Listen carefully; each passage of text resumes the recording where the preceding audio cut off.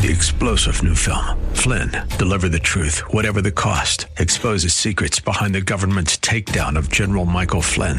Flynn knew what the intel world had been up to. He ordered the first audit of the use of contractors. This set off alarm bells. He told the truth. He was the most dangerous person for Donald Trump to hire. They had to get rid of Flynn. Flynn, Deliver the Truth, Whatever the Cost. Available now. Watch it today. Go to salemnow.com. salemnow.com. Colorado Springs. This is going to be a very enlightening program. We're going to address an issue that is way out there, but it's going to be close to our hearts as we find its application. Well, I'm promising you a word a day. This is 100.7 The Word. I'm praying through Jeremiah and came to Jeremiah 52:33. So Jehoiakim put aside his prison clothes and for the rest of his life ate regularly at the king's table. If that isn't a beautiful picture of each one of us coming to Jesus, putting aside our prison clothes, and for the rest of our lives eating regularly at the king's table, the good things the Lord has for us. And I pray you are at the king's table every day. Our daily bread, getting a word from God. I hear people tell me, haven't heard from God for a while. God doesn't speak to me. Well, friend, he's got 31,102 verses in the Bible. It's called God's Word. Let him speak to you through it. Well, today we have a special guest, Dr. Debbie Grabenik, who is a friend of our family. She and her husband, former pastors of First Baptist Black Forest, appreciate the work they did so that I could come along and mess it up, Debbie. Glad to have you here. Thank you. I'm glad to be here. Well, tell us a little bit about yourself, your background, so we can get to know you. Well, I think you started it off really well. I'm a pastor's wife. My husband's retired from the pastorate, but you just don't walk away from ministry. So I've spent most of my career and most of my married life. We've been married 45 years. And I would also say that I am Gigi. So I have 8 grandchildren. Wow. And I have 3 grown children, of course. To get the grandchildren, you have grown children. But in the process of all this, I've developed a career. I've been involved. I've had a long career, about 32 years. I'm a licensed clinical social worker, and I've been a part-time professor for about 22 years. Where is this? I've taught at multiple places. Okay. Newman University, University of Colorado, Colorado Springs, University of Southern Colorado for Pueblo. So I love teaching. And what did you teach? I taught traumatology. I taught theory. I taught research. I taught clinical applications. I taught a little bit of everything. Cool. Whatever they needed. I'm you. like, sign me up. Just put me in. So I guess you'd call me a utility player. And fielder, you bet. Put Since we're still in baseball season, I can say that. I was thinking the same thing. Yes. I've been a CEO of an organization. I've been a consultant. I'm now a teacher, trainer, and a lot of clinical consultations with kids that people don't know what to do with. Kids are acting out, doing things. So I love working in the adoptive world also, and have had a little bit of a private practice along the way, working with families who were very much struggling with maybe a child they adopted, or they were grandparents raising their children through a different journey than maybe they had planned. So it's been fun. I'm also a pickleball enthusiast, so that's when you get me excited, start talking about pickleball in the mornings. So Well, glad you're staying active. Motion is lotion. Yes, it is. It keeps us going, doesn't it? Well, before we get into our subject, it appears to me, as I've been in the ministry 55 years, it appears to me over the years, I'm making an assessment here, an observation, maybe correct or incorrect. It seems to me that the problems children have have just grown exponentially. I've got more of a sense of a physical problem, emotional problems, acting out, these kinds of things. Is that true? Is it, whatever it is, getting worse? Or is it just more noticeable? All of the above. Okay. I think because our awareness is so much heightened because of social media and how we have access to so much more information and data than we've ever had. However, I would broaden the scope. I would not just say that our kids and youth have increased in their intensity of behaviors. I would say our young adults, even our families, they're experiencing high levels of domestic violence, of aggression, poverty, all levels of issues. The fentanyl opioid crisis is real. Yeah. And the impacts of poverty. We've got so many layers of things happening. And one of the biggest things that we cannot overlook is this is a generation of isolation like we've never seen before. People are more lonely now.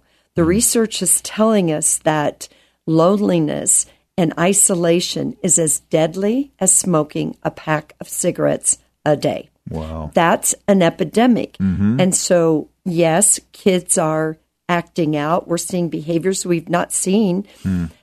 And we've also got families that are hurting and seriously feeling as isolated as they ever have in all of history.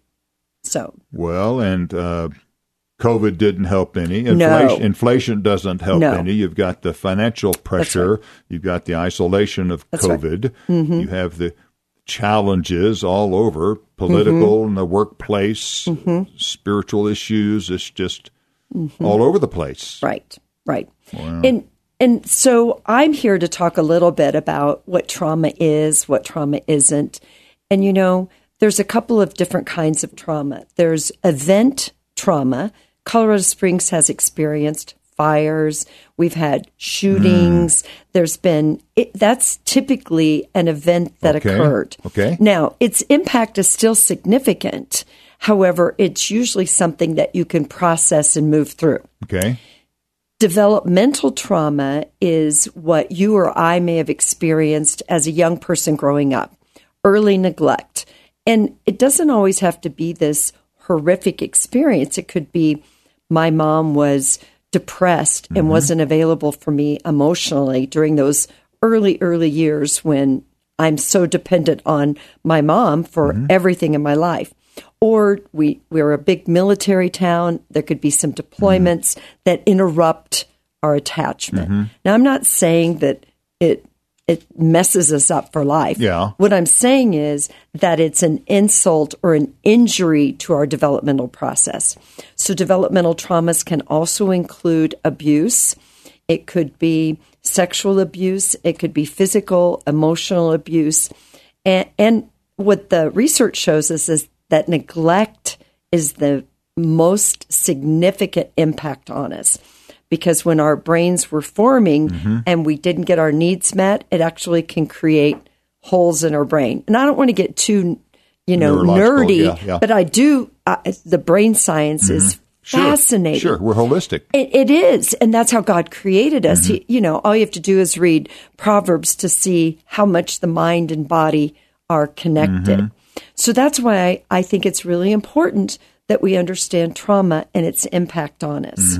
Well, we'll might get personal here in a moment, and I'll get personal. My mom's mom committed suicide, so she had her own demons to deal with. It wasn't a major thing, probably 2, 3, 4 on a scale of 1 to 10. Yeah. My dad's dad passed away when he was about 10, and he didn't have a stepdad through 16. So he was my distant dad, and my mother dealing with her little demons there. So I can see how that has impacted my life, and I had to walk through those. And we'll maybe hear your story in a minute. Yes. And we'll get personal here if that's okay. That sounds great. Great. See you in a minute. Thanks for joining us. This is Crosswalk, Colorado Springs, on 100.7 The Word. Another sleepless night. Welcome back. Bob Bender here with Debbie Grabenik. two doctors talking to each other. You know, Debbie, when you journey through the educational systems that we have, all we have is we know more and more about less and less. Yeah, I wish it meant something. All it does for me is I make my kids call me Dr. Mom. That's it. That's the only thing, the only difference. When our youngest Susie got my doctorate, I forget how grade schooler, I guess. She said, so I guess now you can fix people or something like that. I forget her exact quote. Now you can fix people. Well, I wish. Fix the sick, maybe the spiritually sick, but not the physical. But it's always good to have some education behind us to help us, prepare us for what life brings. I was telling my story before the break. My parents were godly people, raised 4 godly children, all of us in the ministry. Wow. So it was a great experience, but every family is dysfunctional to one degree or another, aren't they, Debbie? Yes. I mean, let's get real. Let's get real. Right.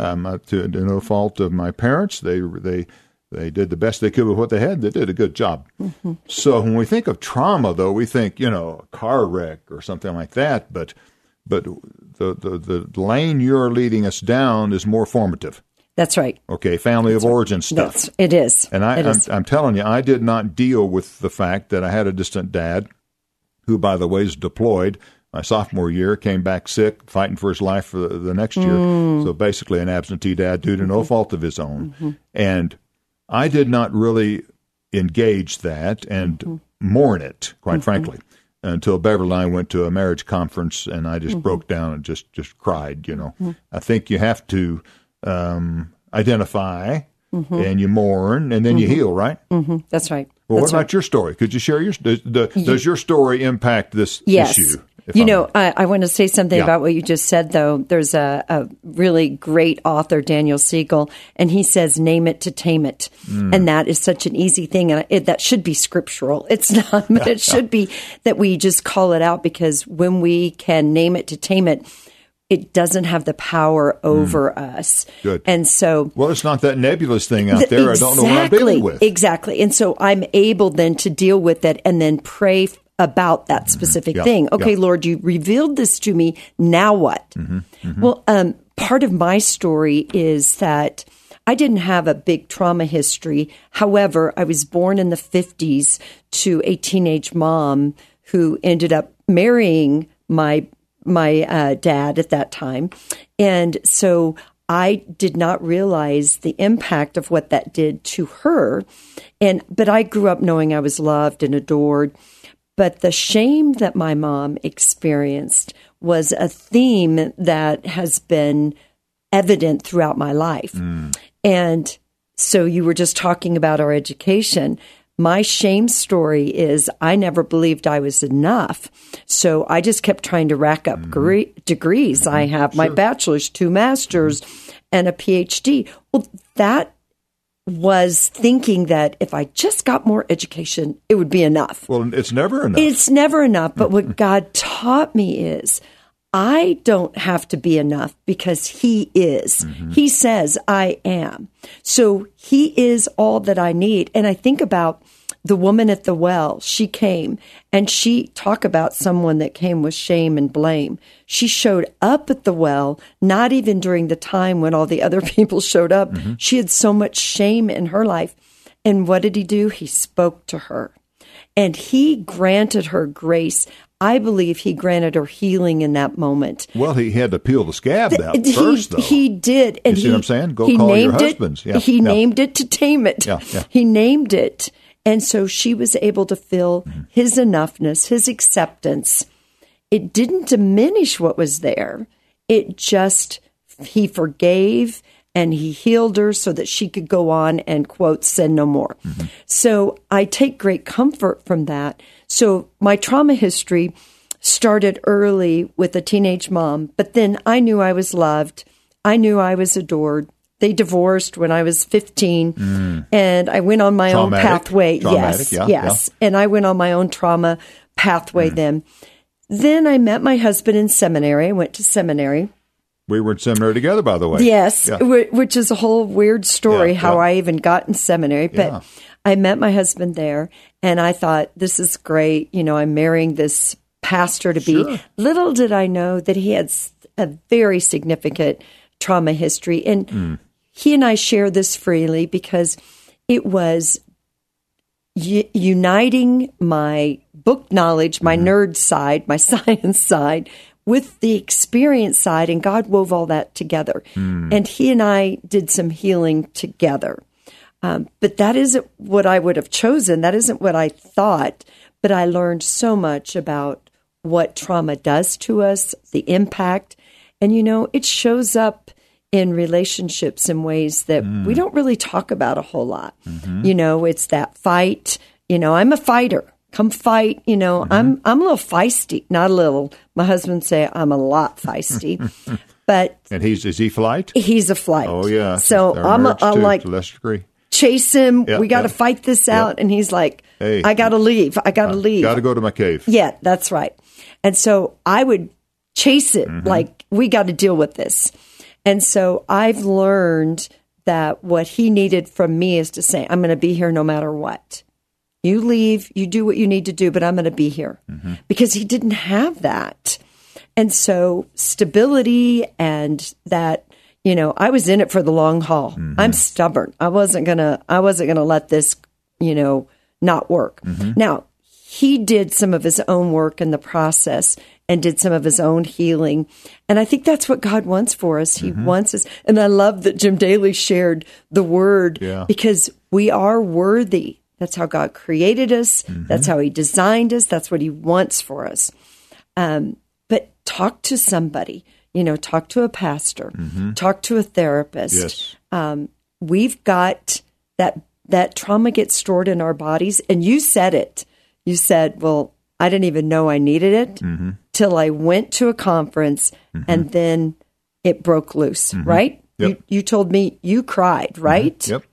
Crying is one of the ways we discharge it and get it out of our body. I'm a crier, and there is such deep cleansing that comes from tears, that comes from just being in the moment and moving through it, not running around it. God tells us that he will give us the way to pass through it, not to go around it, to make it through. So anyway, that's some of the journey that I've been on. And our commitment was to not pass that on to our children and our children's children. Sure. And that part's hard. Yep. Everybody's dealing with something. They all are. And there's a reason for every tone of voice. We just got to figure out what that reason is and get beyond this. Sunday morning, I'm fine. Yeah. And with put the on the smile and hey, let's move on. That's right. Superficial. Everybody needs an intimate relationship with someone else. The single adults, I really feel sorry for them. Who do they have to go to? Maybe another single of the same sex, but you got to open up. Some of the loneliest times in my life was as a single adult when I was in ministry. Nobody to go to. But you need number one, we need the Lord. Number two, we need others, family. Yes. Number three, we need the church. Right. And sometimes we need professional help, and there's no shame in getting professional help. Most everybody in our families had been to a counselor, had therapy. I mean, they know stuff. And they can help us, people like yourself. So if you're listening and you're dealing with something, reach out. It is not good for man or woman, for that matter, to be alone. That's right. God said not good. Not good, not good, not good. So that's why he created soulmates. He created the church. He created family so we can reach out and let people in. And some personalities are more social. Beverly, more relatable, more social. I don't know if it's a male-female thing. Sometimes I'm, at an arm's length. Don't get to know me. You won't like me as much. But let's get real. Let's just get real. That's right. With it. And we'll unpack this some more when we return. Thanks for joining us this afternoon. Very insightful. We'll see you in a bit. Crosswalk, Colorado Springs on 100.7. The Word. Welcome back. We're dealing with some deep stuff here today, and I want you to join me tomorrow as well. We will go deeper in a related issue as we're considering trauma today. Tomorrow we're going to deal with what am I to do with myself? Oh, my. Problems galore. So what can we do with ourselves? Dr. Grebennik, it's yours. You know, I was listening to you, and you said something that really just got my brain firing, the synaptic connections going. And it was about how we need people. You know, we are literally hardwired for connection. Why don't you say that again? We are hardwired for connection. God made us that way? Is that what you're saying? Perfect design. Wow. We are not meant to live life in isolation. And that means in community, that means your groups, that means your church, that means, you know, your neighborhoods. And we are a generation of garage door openers. We drive in, shut our garage. We have bathrobes and Netflix. Nothing wrong with Netflix, but that's isolating us. It's keeping us from connection. Well, that's what we began our program with, exactly. A social problem, and now we're relating the two. That's 2 right. plus 2 equals 4. That's right. That's right. Yeah. Good and insight. So in that connection, and now this does not mean with everybody, you find those people and their names should fit on a postage stamp. It should be that few people that get access to your inner self. Not everybody Intimate needs friends, that. That's exactly right. Yeah. And that's where you can be your most vulnerable, your most authentic. That's the place where you can say, I'm not doing well. I'm struggling. And I think we need to start with our spouses. We do. And building that, you know, and not everybody has a spouse. So we've got widows, we have singles, we have divorced. We have a whole spectrum of people that are living alone. Yep. So finding that relationship. And sometimes we find it in non-traditional ways. It could be a neighbor. It could be Starbucks. It could be a Starbucks partner. It could be your workout buddy. You know, whomever that is. And I know for me, I very much prioritize and value my relationships. So what does that look like? And finding a way to connect. You have to be intentional. Guys, we're all busy, but we need to find ways to connect. And I'm not saying be a therapist. I'm saying just be real, be vulnerable. Now, vulnerability is misunderstood. Vulnerability doesn't mean oversharing.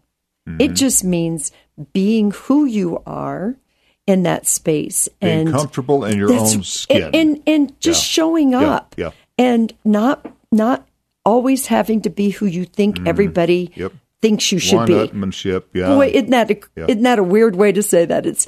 But I spent so much of my early life trying to be the pastor's wife I thought everybody wanted me to be. And I'll tell you, I failed on every front. I couldn't do it.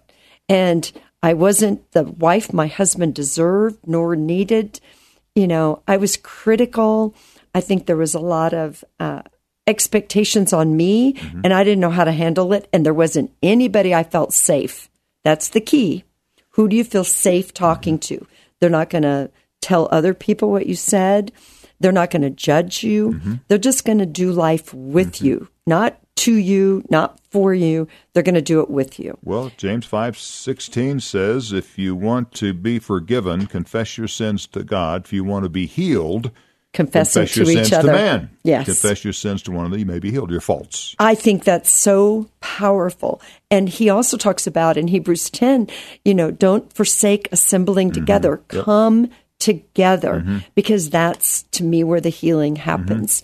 So I'm a big fan, and it doesn't mean whether you may have a small T trauma, a small trauma. You may have an incident. Maybe it was a car accident, but you find yourself anxious now a lot. Driving is really difficult. Or maybe it was, you know, something else that happened. You were fired from a job. Maybe you were there's all kinds of things, and it affects how you view your world. So that's a place you can unpack with another person. You know, just to say, I'm struggling.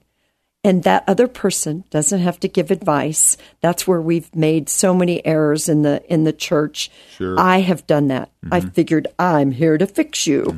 And that's not really what Just people be need heard. or They need to want. be heard. Yeah. Felt We like call they're it to heard. be seen, heard, and valued. So that's our job with our children.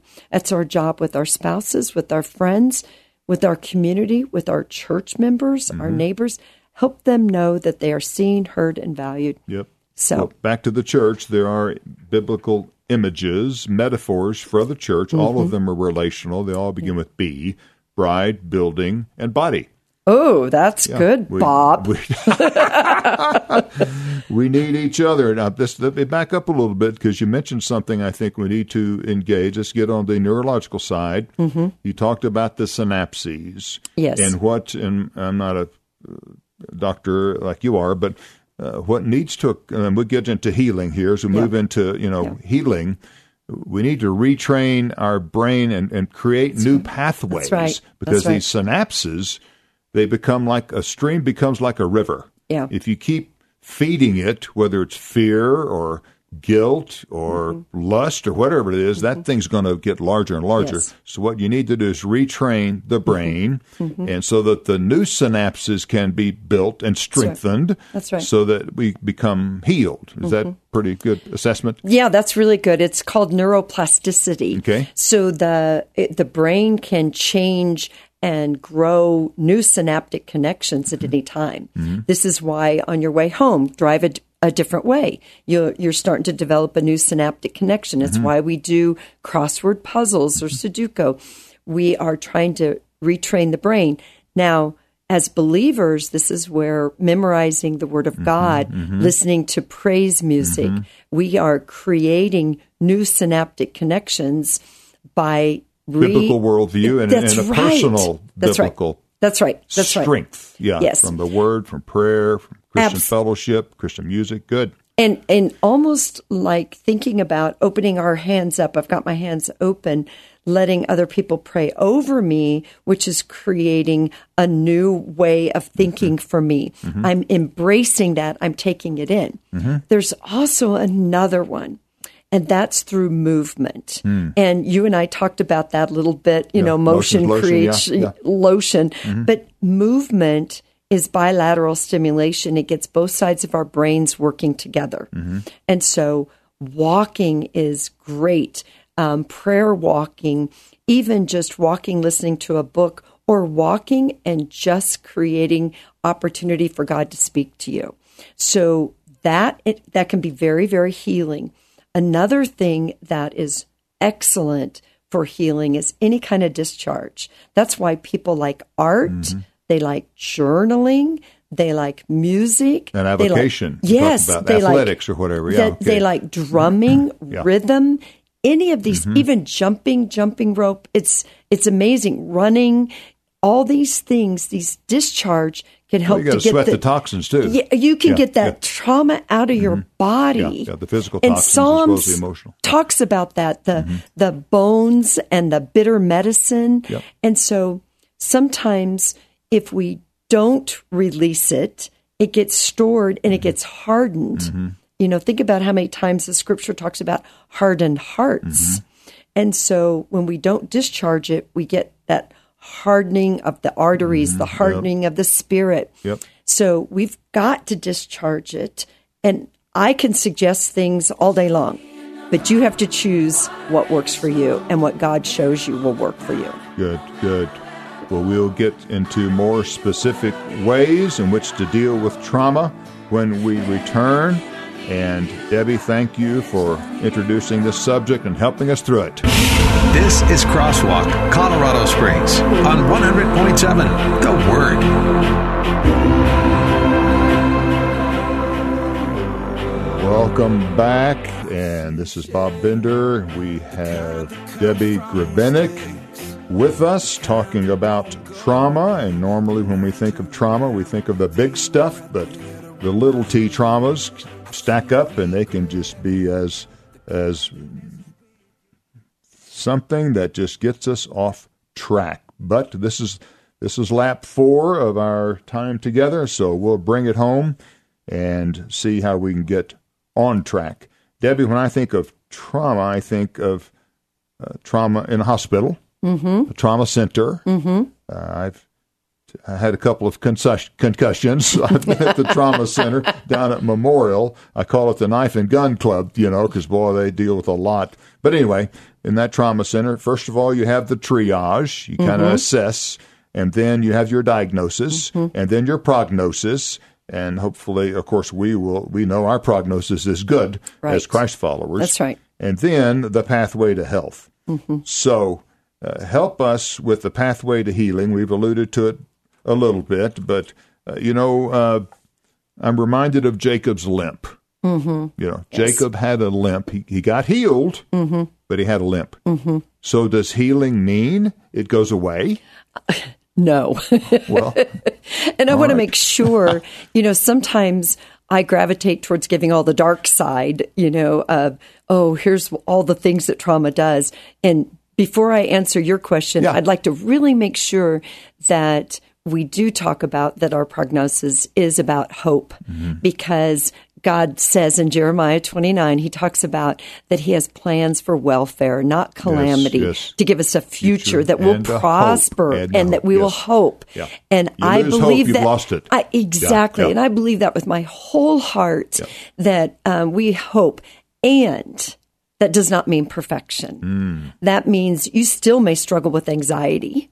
You still may struggle with some doubts. However, God's going to meet you there. And, somebody close to me has what his answer is. He's learned to have peace with his depression.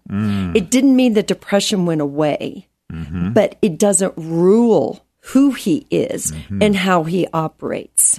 It's kind of like he let Jesus into that. Right. And Jesus created that healing environment, but he still has some of those depression elements there. And so I think that that's what gives me hope, is that I know that God's the author and perfecter of all of this. And so the healing is our part. We need to go to him. We need to, just like you said, that was a perfect analogy. We have to assess it. We have to have it triaged. We need to know what the prognosis is. And we need to let God enter into and determine and show us where we go, because he doesn't want us to live a life defeated. That's not part of his plan. But we still may have some echoes, is the word I like to use. We may still have echoes of our earlier experiences, because those leave an imprint on us. And it's also the part that makes us special. And that's what he can use in our lives to touch and connect with others. It's a part of our story. It is. And normally we had no control over it. Right. That's right. It happened to us, or is a part of us. That's right. By the way we are wired genetically or formatively in our homes of origin. That's right. And so hopefully getting even to the point of not only surviving but thriving, maybe even celebrating it if we can get there. And that's a big ask. Yeah. But Lord, this is what you've allowed to happen to me. Help me to use this for your glory. Everybody's dealing with something. All of us have a limp, and it's named. It's named different things in different lives.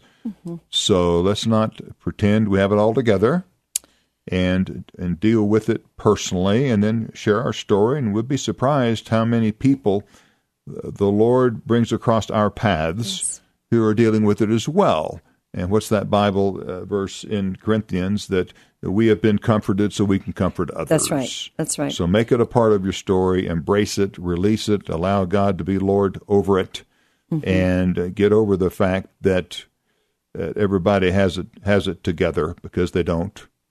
And in my experience, Debbie, I don't just chasing a rabbit, but in my counseling experience, it's the ones who seem to have it all together that have the greatest problems. Isn't that something? Yeah. I don't know whether they have compensated by being productive or by making themselves beautiful, but you think, man, I thought he had it all together, and he has more problems than anybody else. I don't know. That's a rabbit. I don't know. Well, I think we cover it up. Yes, that's one of our coping strategies. And One of the things that I am passionate about is helping people connect the dots about, I never thought about it that way.